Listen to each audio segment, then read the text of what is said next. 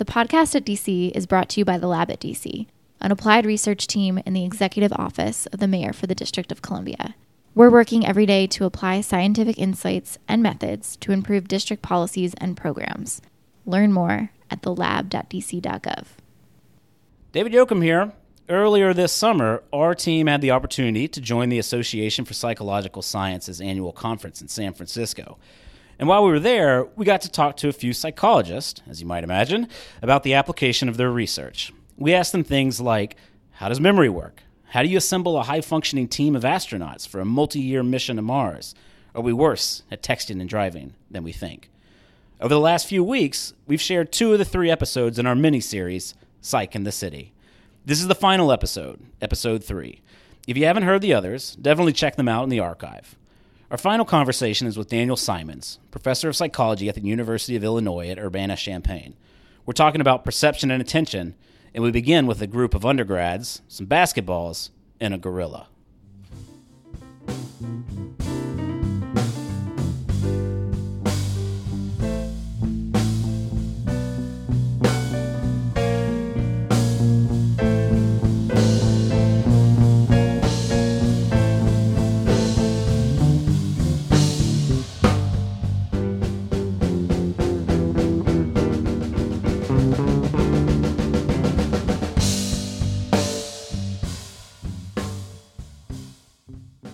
Daniel Simons, welcome to the podcast. Thanks for having me on.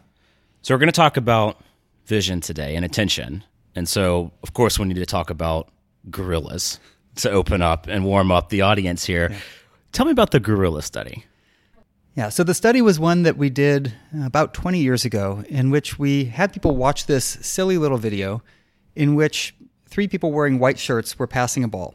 And all you had to do when you're watching this video is count how many times they complete a pass. But it's a little tricky because they're bouncing the ball or passing it in the air or sometimes bounce passing it, and they're moving around each other. And while you're doing that, we also have you ignoring the passes made by 3 people wearing black shirts who are also moving around each other. It's a task that requires focused attention. It's an ability to zero in on what we care about and filter out the things we don't care about, something we do really well. But it has consequences. So as you're doing this task and counting the passes by the players wearing white, in the middle of the video, a person in a gorilla suit walks into the scene, turns and faces the camera, thumps its chest, and then walks off the other side 9 seconds later. And what we find is that about half of people who try and do this task don't see the gorilla. And they're shocked when you show it to them later and they realize, I missed that? How is that possible? And this is, for those who haven't encountered this study before, although I imagine a lot of people probably have encountered this study, maybe more than they know who you are personally. Yeah. What prompted you to do this study? The study was inspired by much earlier work by one of my intellectual idols and colleagues, Ulrich Neisser. And he had done some similar studies with a very similar task, but he was interested in a much more narrow perception question, which was, how do we focus attention? Do we focus attention on areas of space, or do we lock our attention onto individual objects in a scene? And his hypothesis was that we really are selectively paying attention to the objects around us that we care about and not kind of devoting our attention like a spotlight to an area of space. So he made videos like this, but he had all of the players in the video partially transparent and kind of overlapping. They literally occupied the same space, right, and passed through each other because it was combined later. And his question was, can you pay attention to just one set of objects, say the players wearing white, if they're occupying exactly the same space as the players wearing black? And what happens if something unexpected passes through that space that you're paying attention to? Would you notice it automatically because you're devoting attention right there? Or does your ability to filter, to select, mean that you only perceive the things you're looking for? And he found that people missed, in his case, a person carrying an umbrella walking through the scene. For, I think, many of the same reasons. But even though people were focusing attention right where this umbrella woman walked, they didn't see her. Now, one of the interesting things about that video was because it was filmed in old school ways, it was before digital editing, it was filmed with actually combining 2 separate films using mirrors to then be refilmed off of the mirrors. Because of that, it had this weird sort of black and white, partially transparent, ghostly sort of look. It was a little strange to look at. And a lot of my colleagues intuitively said, well, yeah, that's an interesting finding, but it's just something weird about the video. So we wanted to do this where there was no ambiguity about what you were seeing, where it was all fully visible. It was a single camera shot. It was choreographed in some way so that if you missed this thing, you couldn't discount it. Right? And I think that's what's the most interesting thing about this sort of finding is not so much that people miss things, because we knew that going back to Dick Neisser's work in the 70s. What we didn't know was whether you could miss something that's fully obvious, and then if you did, how that would change your beliefs about what you'll notice and what you won't. And I think that is what's so powerful about this study is the fact that you can miss a human-sized gorilla coming in your immediate field of vision, so to speak, and thumping his chest is both hilarious, but a pretty dramatic display of how much you can miss. Yeah. And so we're going to get a lot into, I think, in a second, what you call unintentional blindness is. And I'm just curious a little bit more about the study. So who's in the gorilla suit? She was an undergraduate at the time, and she's now an MD in the Boston area. This was actually conducted as an undergraduate lab class project. So the students in the class helped run the study. We did all the filming together. Why did you settle on a gorilla? Did you try other animals and things? And we wanted something ridiculous, right? We wanted something that was extreme enough that if people missed it, they would be unable to discount their failure, right? We wanted them to say, okay, I thought I would see that. Of course I would see a person in a gorilla suit, right? Something ridiculous. And if they would notice it, it would be something that would be remarkable to them so that they'd remember it. There wouldn't be any doubt. We were coming up with costumes, coming up with ideas. And one of my graduate students said, I know that one of my former advisors has a gorilla suit in his lab. So we actually borrowed, in scare quotes, the gorilla suit from Jerry Kagan, who is a very prominent developmental psychologist at Harvard at the time. We just kind of went into his lab and got the gorilla suit and ran the study with it. So we had it conveniently there. But why does he have a gorilla suit? You know, it believe it or not, it was actually for research. But he studies things like temperament in kids, right? So one of the questions is, say a kid's particularly shy or outgoing and gregarious. What happens if a gorilla comes into a room holding a bunch of toys to play with? What does the kid do? So it was a way of testing whether kids would back away and hide, be scared of this and not want to approach, or whether they'd approach and go play with the toys. So it was a measure for his studies of temperament. But it was a kind of a beat-up old gorilla suit. And we borrowed it, and then in the acknowledgments of the paper, we thanked him for the use of his gorilla suit with no other explanation, which I really enjoyed. When you showed the video back to people, how did people react? Yeah, that was the most striking thing. And for me, that's really the most important finding from this. It's that people are shocked, right? I mean, we had people, this was done in the days when we actually played the tapes for people on tape, on videotape, and they would accuse us of having switched the tape. So we actually would have to rewind it live in front of them to show them, no, that's exactly what you just watched, to convince them that they were seeing the same thing. It's our intuition that if something important happens right in front of us, we'll automatically notice it is really, really powerful, and it's really hard to override. I think that's the power of that demo is you can watch this video, miss it, and then watch it again and say, oh, I just missed that? How is that even possible? Right? So I think it's really compelling for exactly that reason, that you can experience how your intuitions were wrong. And so why do we miss this? And maybe step into this with a first part of just how attention works and how we should think about this system. Yeah. So I think the easiest way to think about why we miss something as obvious as a person in a gorilla suit is that we're remarkably good at focused attention. It's something we need to be able to do. So imagine you're just looking out at your world, you're trying to drive, and you noticed every possible thing happening around you. Right? You noticed the leaves of a tree blowing. You noticed every single road sign. You noticed every pedestrian going the other way. You noticed the colors of cars off to the side. Imagine trying to do that and still stay focused on staying in your lane and not hitting the car in front of you. You couldn't do it. Right? We have a limit on how much information we can be aware of at any moment because we can only focus attention on one or a small subset of objects at a time. Right? We don't truly multitask.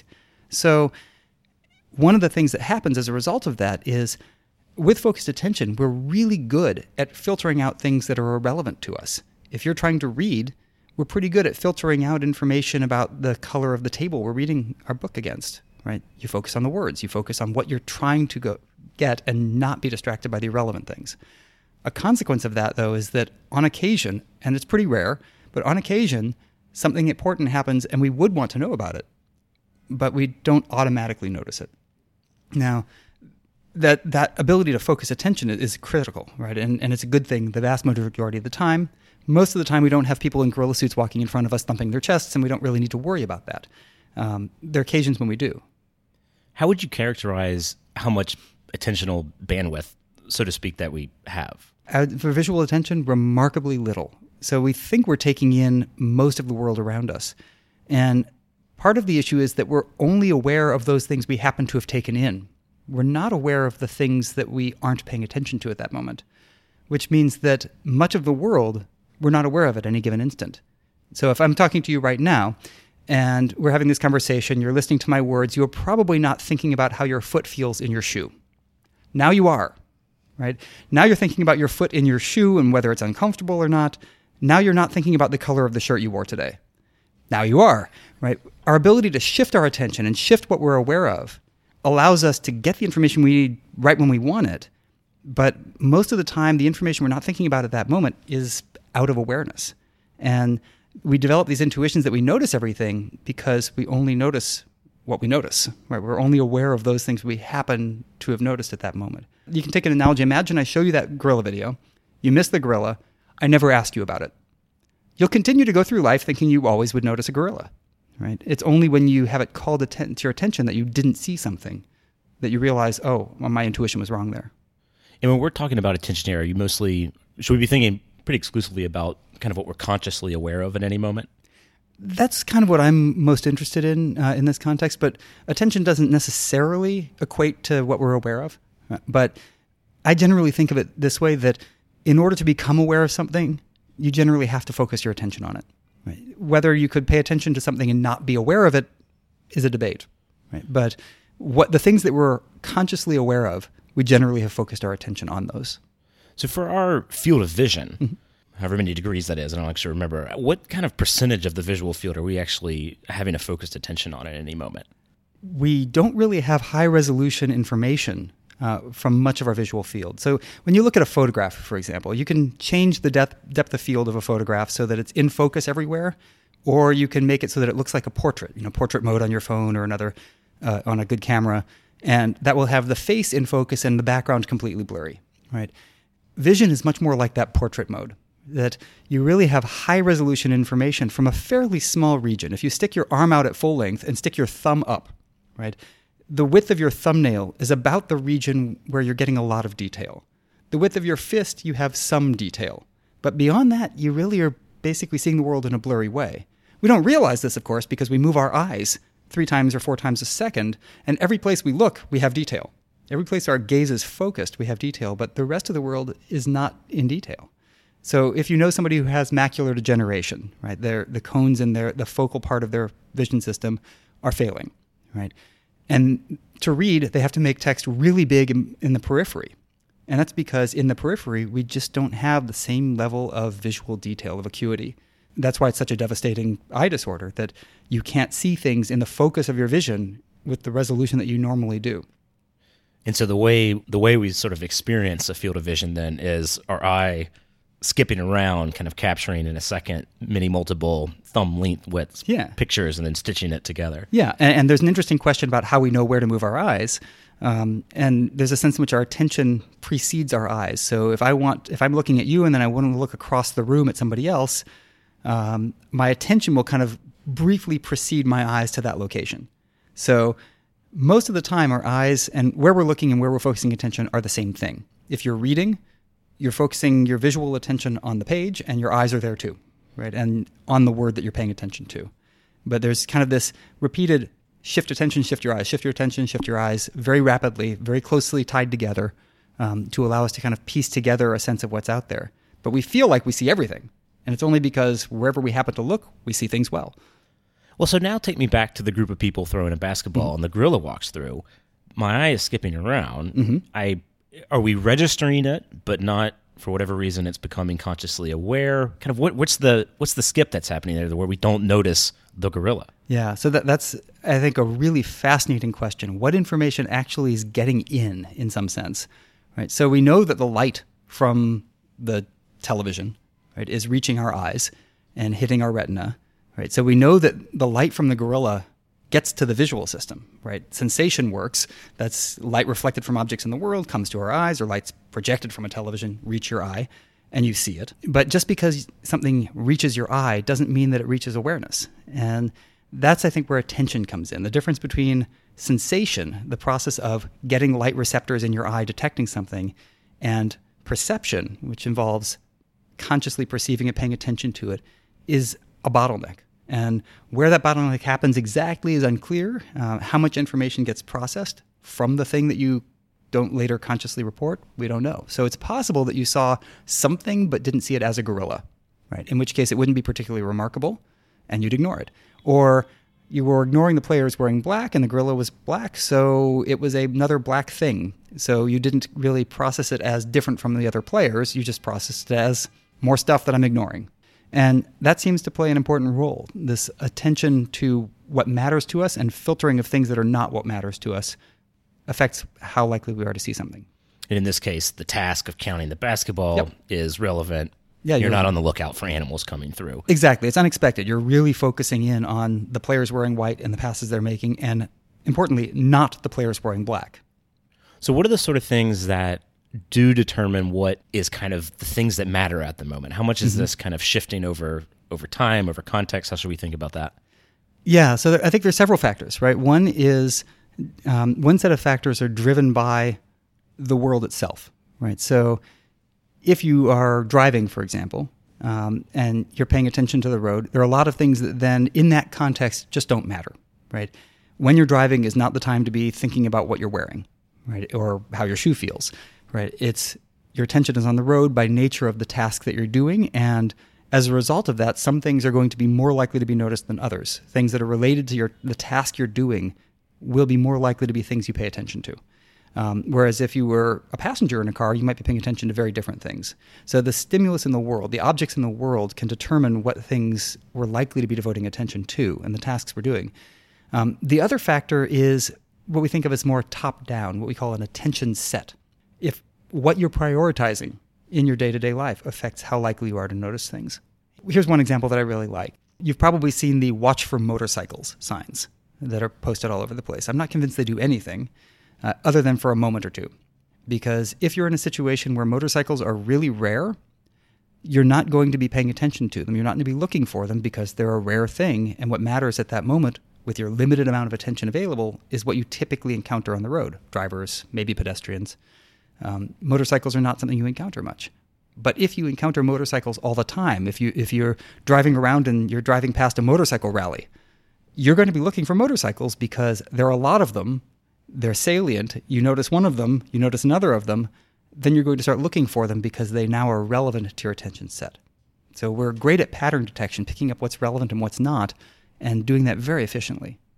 And so I assume overall this is a adaptive, useful sort of feature that I mean, the reason we are sort of inattentionally blind or things are outside of our attention is because we're using the attention on something that's related to the task and context at hand. Yeah, it's a byproduct of what we need to do, which is to focus attention effectively, right? And I often have people ask me, well, so what can I do to make sure I always would notice the gorilla? And I say, that'd be a terrible outcome. You don't want to always be able to notice everything because you could never focus on anything.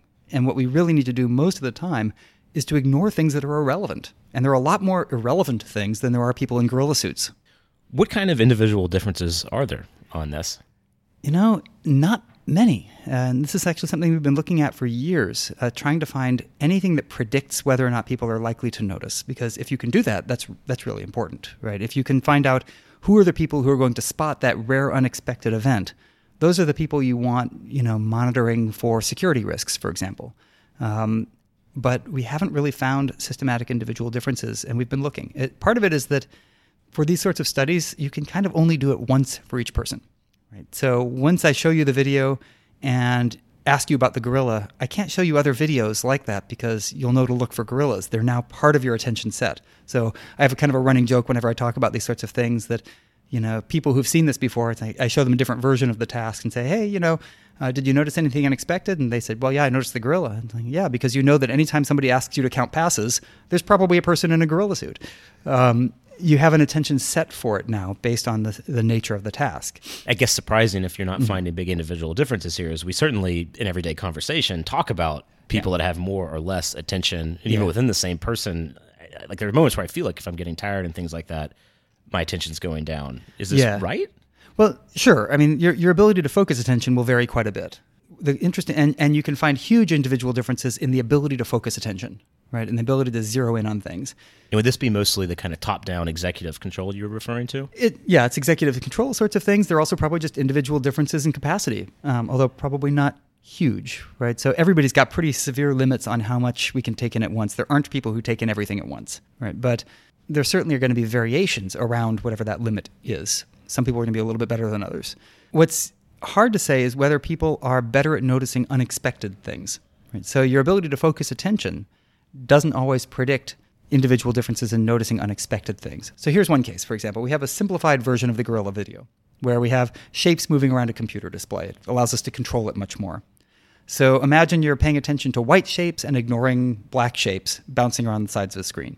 And your task is to count, say, how often the white shapes touch the sides of a window on your computer.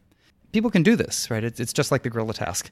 And a lot of people will miss an unexpected cross that passes through the middle of the display. That's all fine. That's consistent. What we can do then is systematically vary how fast the shapes move. And some people can track those shapes and count passes accurately at twice the rate of other people. I'm actually pretty slow at tracking these sorts of things. Gamers are pretty fast at tracking these sorts of things. So you can look and then say, okay, how well can people do this focused attention task? And there's big variation there. If you then look to see, are the people who can do that task much better, more likely to notice the unexpected thing? And it turns out it's unrelated. Your ability to track much more efficiently than other people doesn't predict how likely you are to notice. It's an odd phenomenon that your ability to focus attention and to filter distraction doesn't consistently predict how well you'll notice something that's unexpected. It allows you to filter things that you know are distracting. So imagine you're doing a task where you have to focus, but I'm constantly flashing something just off to the side of it to try and distract you. Some people are going to be able to ignore that distraction better than others.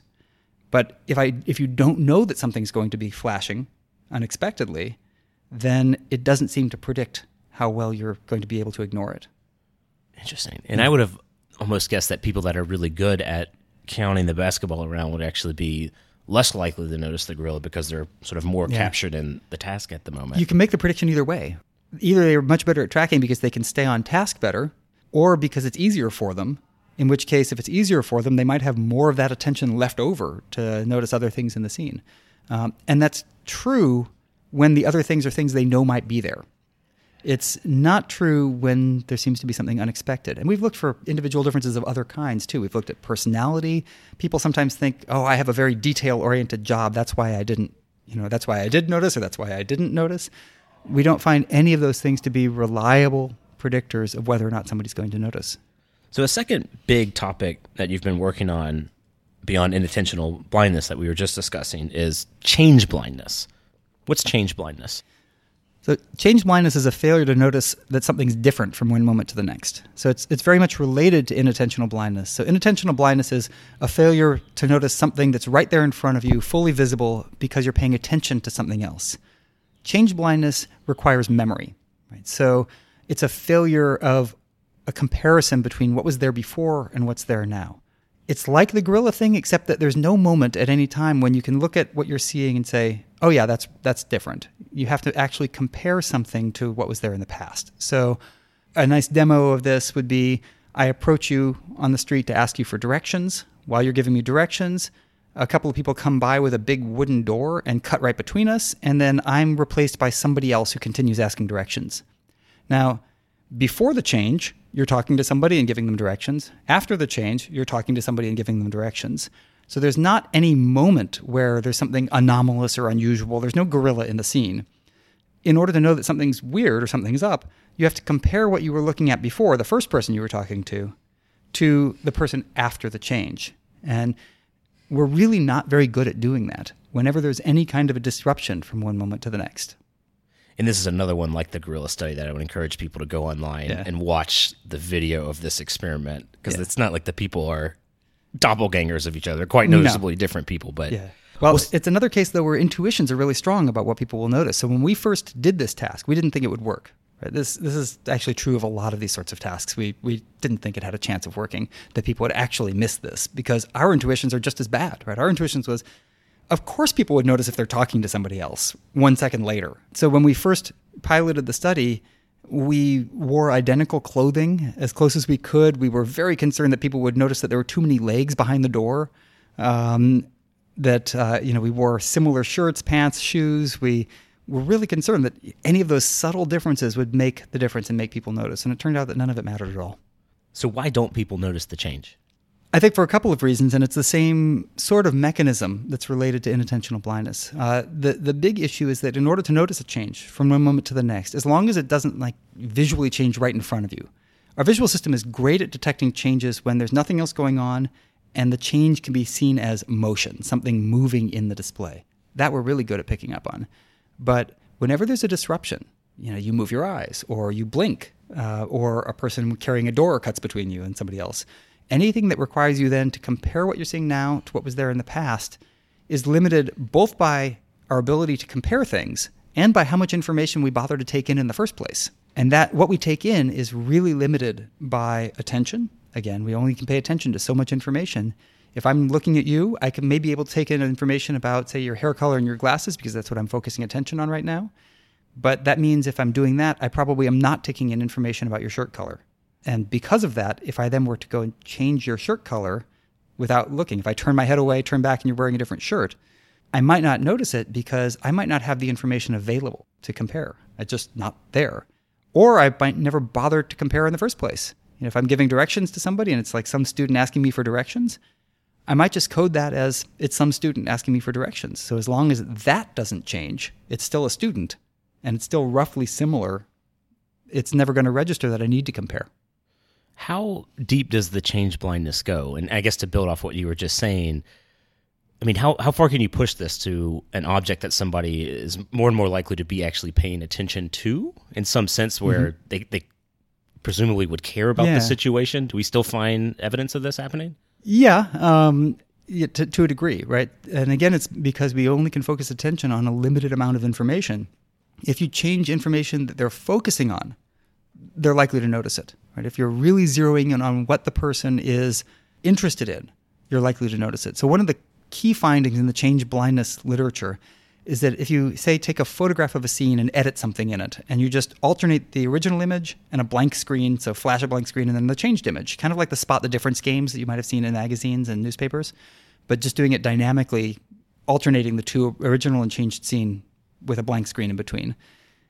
If you make a change to something in that scene that's likely to be what people are focusing on, the most interesting thing in the scene, you're much more likely to notice it quickly than if you make a change to something that doesn't kind of matter to the theme of the scene.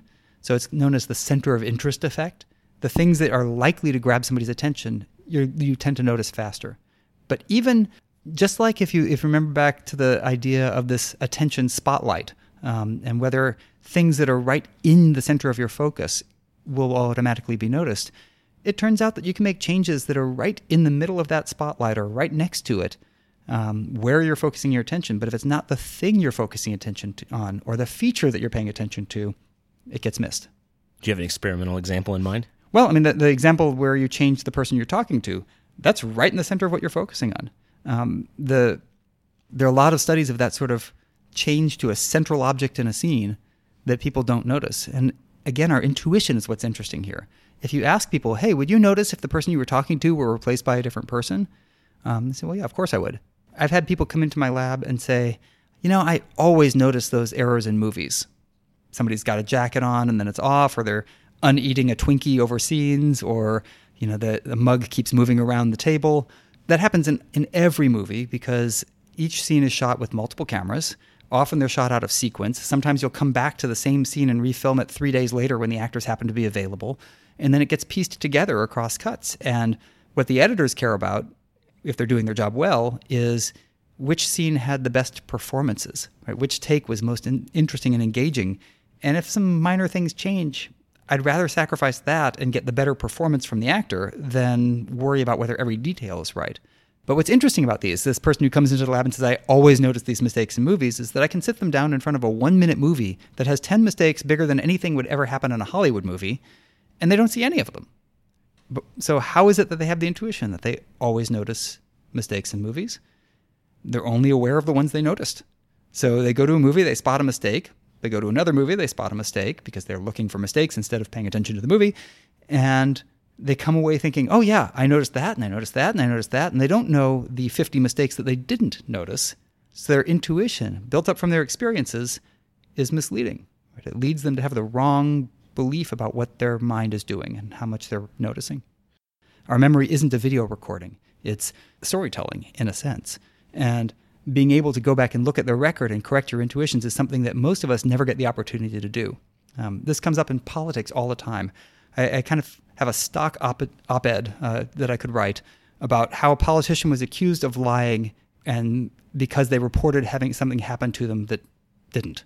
Right? And it's happened every election, every political candidate, every party, because there's a big difference between most politicians and the rest of us.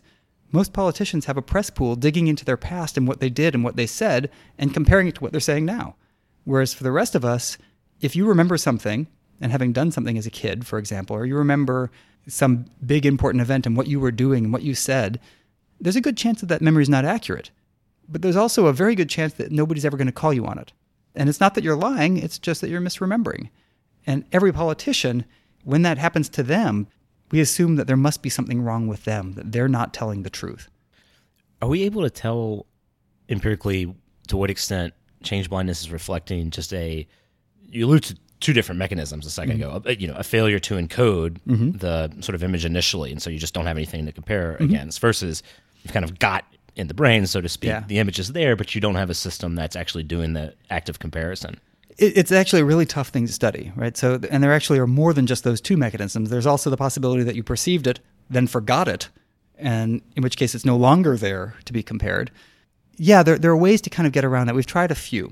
So I had a PhD student many years ago, Steve Mitroff, whose dissertation work was trying to tease apart, can you have a memory for the thing that was there before, the thing that was there after, how it changed, and still not detect the change? So can you be better than chance at recognizing what you saw initially, what you saw later, and still not have detected the change?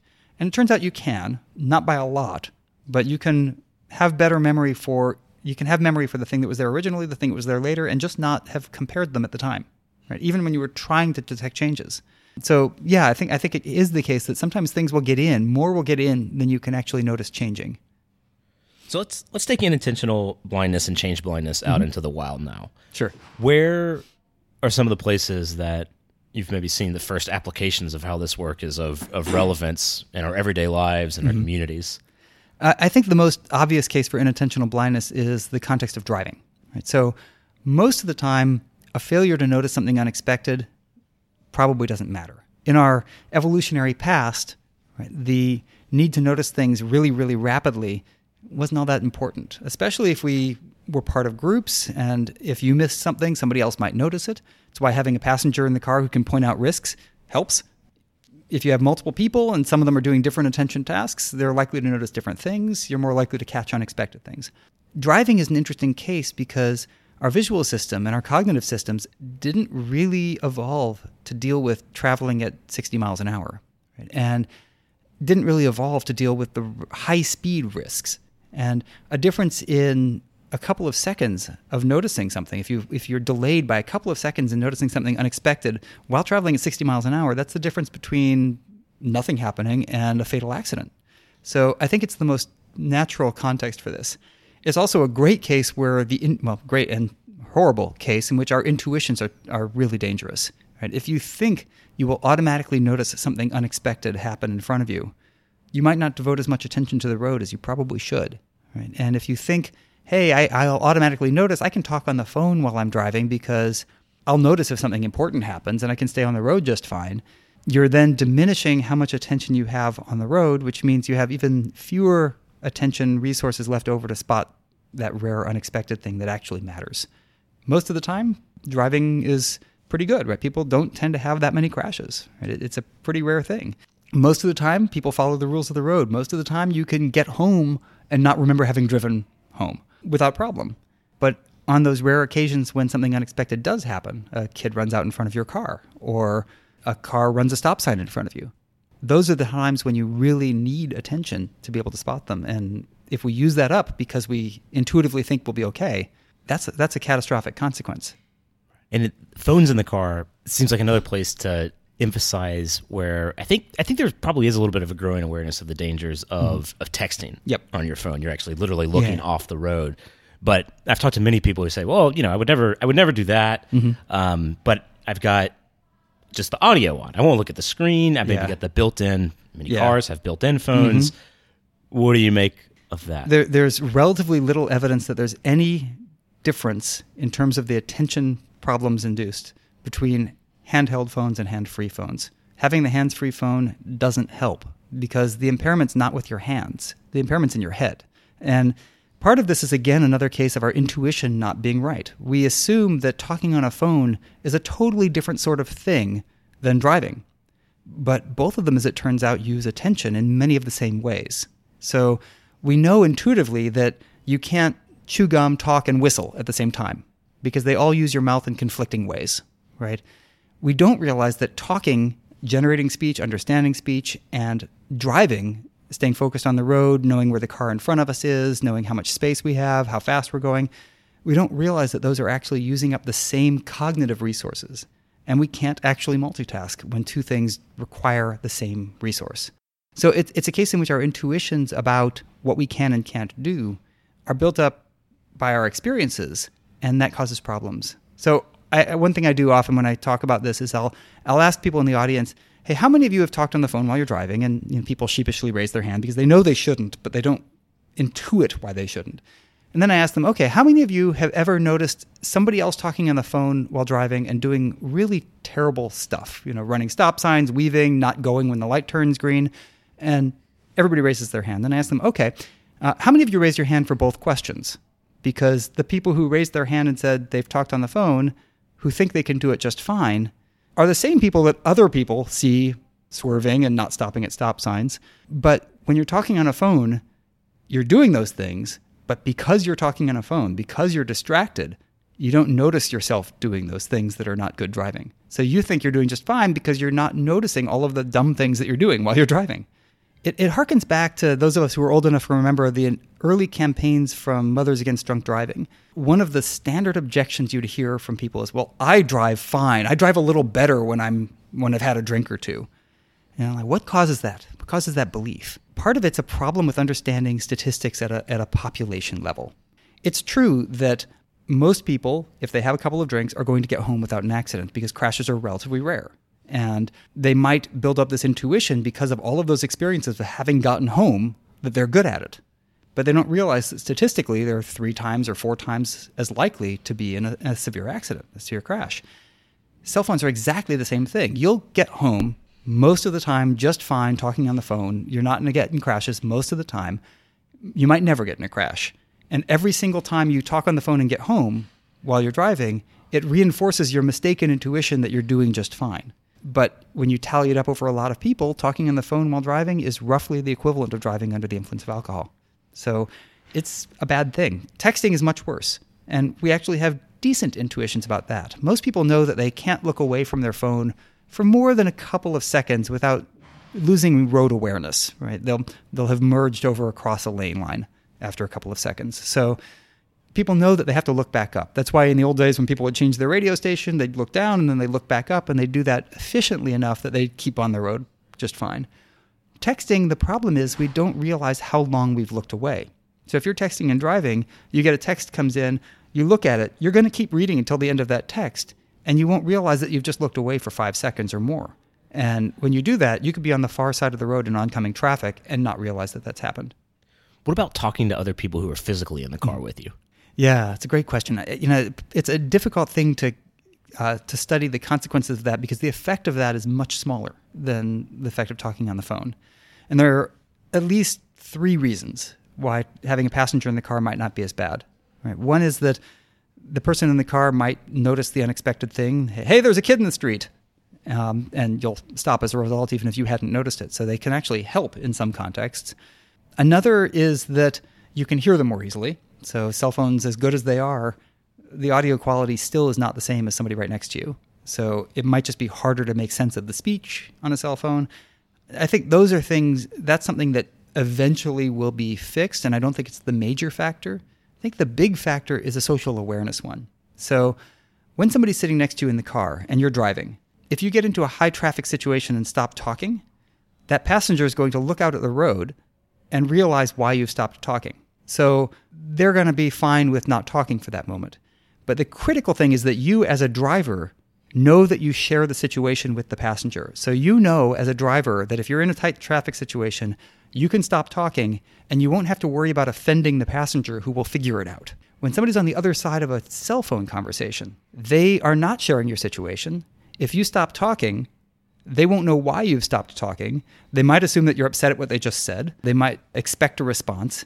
And you as the driver know that they don't know the situation. So there's a really strong social pressure to maintain the conversational flow, to not stop talking, to respond to their questions when they're on the other end of a cell phone, because you know that they don't understand why you've stopped talking. So I think that social shared awareness is the bigger factor. What about some other settings? I mean, one I've seen you maybe dabble around with is actually how these principles play out in organizational settings and in leadership settings. Could you say a little bit about that? Yeah, I mean, I think there are a lot of the things that play out in other settings often have to do with these sort of mistaken intuitions about how our minds work, not just inattentional blindness, failures to notice things, and change blindness, but we tend to have this intuitive belief that our memories, the things that we recall vividly, are accurate. Probably anybody who's listening has had a situation in which they remember having something happen, and they talk to somebody else who remembers it differently, and they're convinced the other person must be misremembering. Right? Because we have this belief that our own memories, especially if they're vivid memories, must be accurate. And that plays out in organizational settings all the time. Right? So really common experience from committee meetings is everybody thinks they're in agreement, they go away, and a week later you have the same arguments again because everybody remembers it later as being what they wanted, not what actually happened. So we rely on whatever our memory is now as an accurate representation of what we agreed to or what we remembered before. So you have to work around this. And there's a great tool for making sure that our memory is right, which is to write things down. So one practical thing I often recommend to people after a meeting is send a summary of everything that everybody agreed to and what you remember having had the meeting, and ask for agreement and corrections right then. And if everybody agrees to it, then you have a documented evidence that, well, this is what we said, and this is what everybody agreed to. And if you misremembered it or if you didn't understand it, you'll find that out right away and kind of hedge that off. Another setting that comes to mind here is I assume this is the space, inattentional blindness, change blindness, that magicians operate in. Is this the case? Oh, yeah. And magicians have talked about these sorts of phenomena for decades and decades, right? So magicians, in many ways, attention researchers are catching up to what magicians have done through informal experimentation for centuries. So a lot of what magicians focus on is distraction and diversion of attention.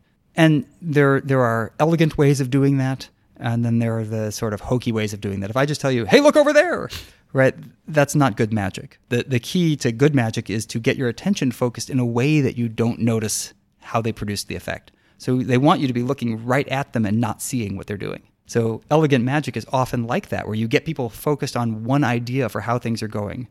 And when you do that, when you lead an audience to think that you're, say, hiding the ball under this cup, that's exactly what they want you to do, because then your attention is zeroed in on that hypothesis, when that was their intent all along, was to give you an attention set, to get you thinking about that aspect of what's going on, and they do exactly the opposite a moment later. They're leading you by focusing your attention on what they want you to focus on and not what you want to focus on. Filmmakers do the same thing, right? Filmmakers want your attention focused in a particular place in every shot, right? They're filming in such a way that they drive your attention around the scene so that you'll take in what they want you to take in, because that's good storytelling. Magic is very much the same way. It's storytelling, right? They want you focused on the story that they're laying out for you and not on how they're producing it. The TSA X-ray screens that are coming through seems like a pretty challenging attention task. Do we know anything about how well people can perform it? It's really hard, and it's a particularly hard task because it's a low probability task, right? So you're scanning bag after bag after bag, and very few of them have anything that they need to worry about in them, which means that it's what's known as a low prevalence search. Right? You might search through hundreds or even thousands of bags without seeing a single thing that matters. Most likely you'll see water bottles, but you're not going to see a whole lot of things that are at high risk. And one result of that is when you're searching for really low prevalence events, again, we're very good at pattern perception. You start developing an expectation, conscious or otherwise, that there's not anything there. When you do that, it makes you that much less likely to notice the thing that's there. So there's actually quite a bit of work on exactly that problem in baggage scanning as well as in radiology, detecting unusual radiographs. Low prevalence search is particularly hard. There are things you can do to help. One is to have a lot of extra things inserted in so that people are actually finding things, so make it not low prevalence. Another is giving people a chance to correct themselves. So sometimes people will just let something pass and say, oh, wait a second, I think there was something there, and look at it again. And that can sometimes help. But it's a really challenging problem in that context. And if you look at what the TSA often will do is to test the screeners and occasionally have somebody go through with a gun. And they miss a lot of them because it's a really difficult, attention-demanding task. You can train people to say, give them a lot of practice searching for a knife embedded in this bag. And they get much better at searching for that knife. But that doesn't necessarily mean that they notice other unexpected things. Steve Mitroff, I mentioned earlier, one of my former students, has done a lot of work on whether you can train people and whether you can not just train people, but whether you can predict who's going to be good at this task and who's not. And because it's a focused attention task where you're actively searching for a particular set of types of things, there are individual differences there that you can capitalize on. So that's one of the goals of his work, is to do training along those lines. And are these the same people that might be more likely to pass the gorilla test? Probably not, because again, it's a focused attention task and a vigilance task, and you can look for individual differences in those abilities, that ability to stay focused and that ability to look for the things that you know might be there. But again, it's a really well-defined task. So it's probably going to be finding the people who are good at counting passes, not so much the people who are good at noticing the unexpected thing. The other big space that comes to mind here, it's actually the other side of the coin in thinking about attention capture. I'm thinking about advertising. Yeah. And this is just becoming more and more prolific with both signs physically out in the world, but in our digital lives, just everywhere having ads that are popping up in articles and things like that. What do you make of this space? I mean, what are the things that are capturing our attention? And then what are the consequences for the things that we're actually trying to do in our life that ads are interrupting, essentially? Yeah, I mean, there's some debate about how effective those sorts of ads are. So there's a reason why YouTube ads now will play before you can watch your video rather than popping up over it. If you can't help but watch it in order to get to your video, you're more likely to see it. Whereas the pop-up ads that are kind of placed over it, people don't tend to pay much attention to them. So the advertisers aren't going to want that because you're not getting the image impression that they want. It's being shown to you, but you're not seeing it because you're focusing on the video behind it. So there's a reason I think that a lot of the advertising has stopped just kind of in putting things off to the sides because they're not effective. Another illustration of this would be the advertising billboards on the sides of roads, which seem, particularly given some of the things we've just talking about, kind of crazy that it's potentially to have it. Yeah, especially the really dynamic ones that are very bright so that they impinge on awareness. So it's one thing to have a bunch of billboards out there that you can start to ignore, right? Because you know they're there, but you don't really care about them, so you're not focusing on them, you're focusing on the road. The ones that kind of intrude on awareness, and of course, what advertisers want to do is intrude on your awareness. So it's their entire goal to distract you from what you're doing, right? So that they can get their message in front of your attention. So my guess is that regular billboards are not going to be too much of a concern because you learn to filter them. But the big flashing bright ones that change or that have content on them that is particularly salient, that's going to pull your gaze away from the road. Again, since our attention is so focused, now thinking of attempts for people to be multitasking, doing things, their cell phones popping up, they're doing email, they're answering friends. How good are we at multitasking? Not good at all. And we don't realize how not good we are. So one thing we often do is confuse sequential tasking with multitasking. Right? So everybody who's got a job is juggling lots of tasks, right, all the time. We have lots of demands on our time. We have lots of things we have to be thinking about. And we think that that's multitasking. I've got 5 projects I'm working on this week, but that's not multitasking. You're not working on all 5 simultaneously. You're working on one, and then you get distracted from that and have to shift to another one. And people can do that. They can shift from one thing to another. There's sometimes some costs from that.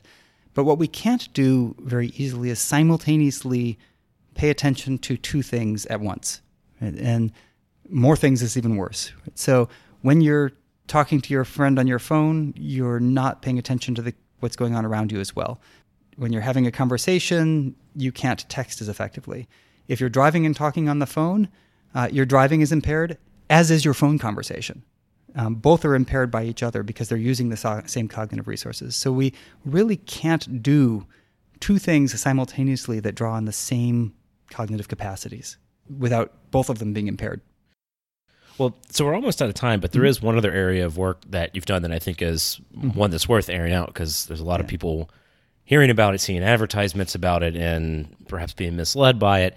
And it's claims around the ability of video games and kind of online training programs and things like that to improve cognitive performance. First of all, how did you get in this space? What'd you do? And then I'll ask what you learned. I've been working with colleagues on these sorts of training studies for a long time. So a former graduate student at Illinois, Walter Boot, who's now at Florida State, during his dissertation work was trying to do a big video game training study. And what's interesting about these studies, and it's a fascinating literature, what was remarkable about the claims coming out of that literature early on was that they were claiming that by playing this game, you could improve cognitive abilities that were not directly trained in the game. And from a cognitive training world, being able to practice one thing and have it improve lots of other things is the holy grail of training, right? Everybody knows that if you practice something hard enough and long enough, you get better at that, right?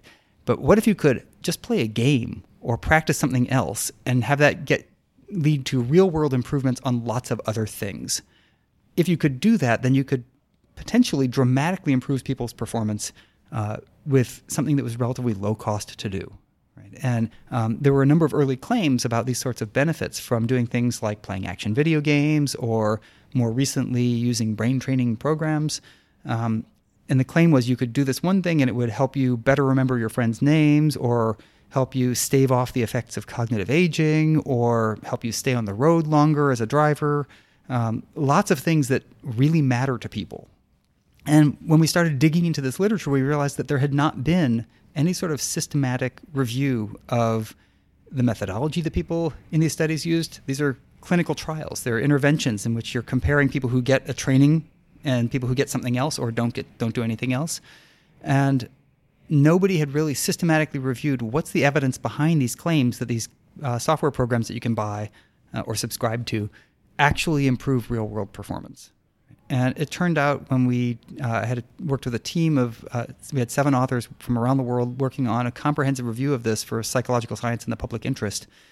After reviewing it, what we found was that there was massive problems with how these studies are done. Many use very small samples. There are a handful of very good studies. The very good large studies, the primary finding from them is that you don't get what's known as broad transfer of training. If you practice a speeded response time task, you get better at responding faster on similar speeded responses. If you practice a particular memory task, you might get better at that memory task or very closely related ones. But very few of these studies measured real-world outcomes in an objective way. So they mostly measured how much better you get at other computer games. And very few of them had appropriate control baseline groups to rule out things like the placebo effect. And this is big money. These companies are still out there doing this? Or it's a multi-billion-dollar a year industry now. And it's there's a lot of money in it, and there's a lot of desire for it to be true. Right? I mean, everybody wants the quick, easy fix. You want to be able to get better at something that's hard for you. You want to stave off the memory failures that you get as you age. Everybody wants that, and they want it to be true that, hey, I can get better at that just by doing these computer tasks. And it'd be nice if it were true. And unfortunately, things that fall into that category of it would be nice if it were true are really easy to make people believe. I'm curious what's coming down the pipeline for you, what research you're up to now, what we should stay on the lookout for. I'm still doing a lot of work on inattentional blindness, and a study that came out a year or so ago that is one of the few real-world inattentional blindness variants. We worked with police trainers police trainees and experienced police officers doing a simulated traffic stop at the Police Training Institute in Illinois. And what's interesting about that, it's a training institute that really works on how to handle difficult and routine police situations. So they do a lot of simulation training situations where they actually do traffic stops, they handle hostage situations, they do all of the sorts of things that an officer might encounter in their days. And what we were interested in was, could we predict whether or not people would notice an unexpected event that was relevant to them, that was important? So we had people do a simulated traffic stop where they're told, hey, this car up here that had an actor in it as a driver, very experienced simulation actor, former police officer, and you're going to go give him a citation because he ran a stop sign. So the officer goes through their whole procedure of going up to the car and, asking for the license and registration and pointing out that they ran the stop sign. And during the entire interaction, there's a gun sitting on the dashboard of the passenger side of the car. Right? And the question is, do they notice it? And we knew that people would miss it. Right? It's inattentional blindness. They're not looking for a gun on the passenger dash, even though it's directly relevant to how they should act and what they should do. But we found that a lot of the officers didn't notice it. And what we were interested in was how, say, the driver's interaction style would affect whether or not they'd notice. So we had the driver either act really obnoxious and aggressive, still gave the license and registration, but was complaining about quotas and kind of yelling. So acting really agitated and upset versus acting completely apologetic and cooperative and quiet. And we were interested in whether that would lead to different rates of noticing. And you could predict it either way. Turns out that didn't seem to matter much at all in this context. We had about a third of the experienced officers missed the gun, about 2/3 roughly of the trainees missed the gun. All of them were surprised that they could have possibly missed it and were disturbed by that. And so there's a thought that there might be things you can do in a training. Well, that was our idea. Our idea was to try and look and see what are the factors that lead to people noticing or not. And we wanted to see whether there'd be this difference in how the driver acted. And it was just one situation. It was one actor. We didn't vary things like the race of the actor. We didn't vary the context. It was done at a police training institute, so there wasn't any real risk involved. So there are lots of factors that might not translate to a real-world case of this, other than that we now know that the intuition that people have is that they'll notice these things and that many of them won't. But yeah, the idea was to say, okay, let's see if we could find out if they're more likely to miss it if the driver is very cooperative. Or are they more likely to miss it if the driver's aggressive? If that were the case, then that's something that you could teach during training to say, hey, just because you think that you'll be more likely to notice in this case, not necessarily true. Daniel Simons, thanks for joining the podcast. Now you can go take off your gorilla suit. Yeah, my pleasure. Thank you.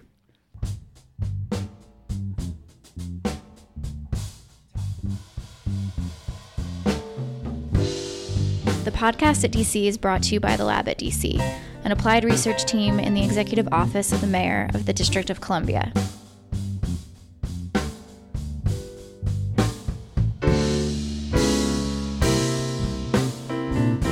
The show is hosted by David Yoakum and produced by Carissa Minnick. Check out our archive of conversations on iTunes and SoundCloud or wherever you subscribe to podcasts.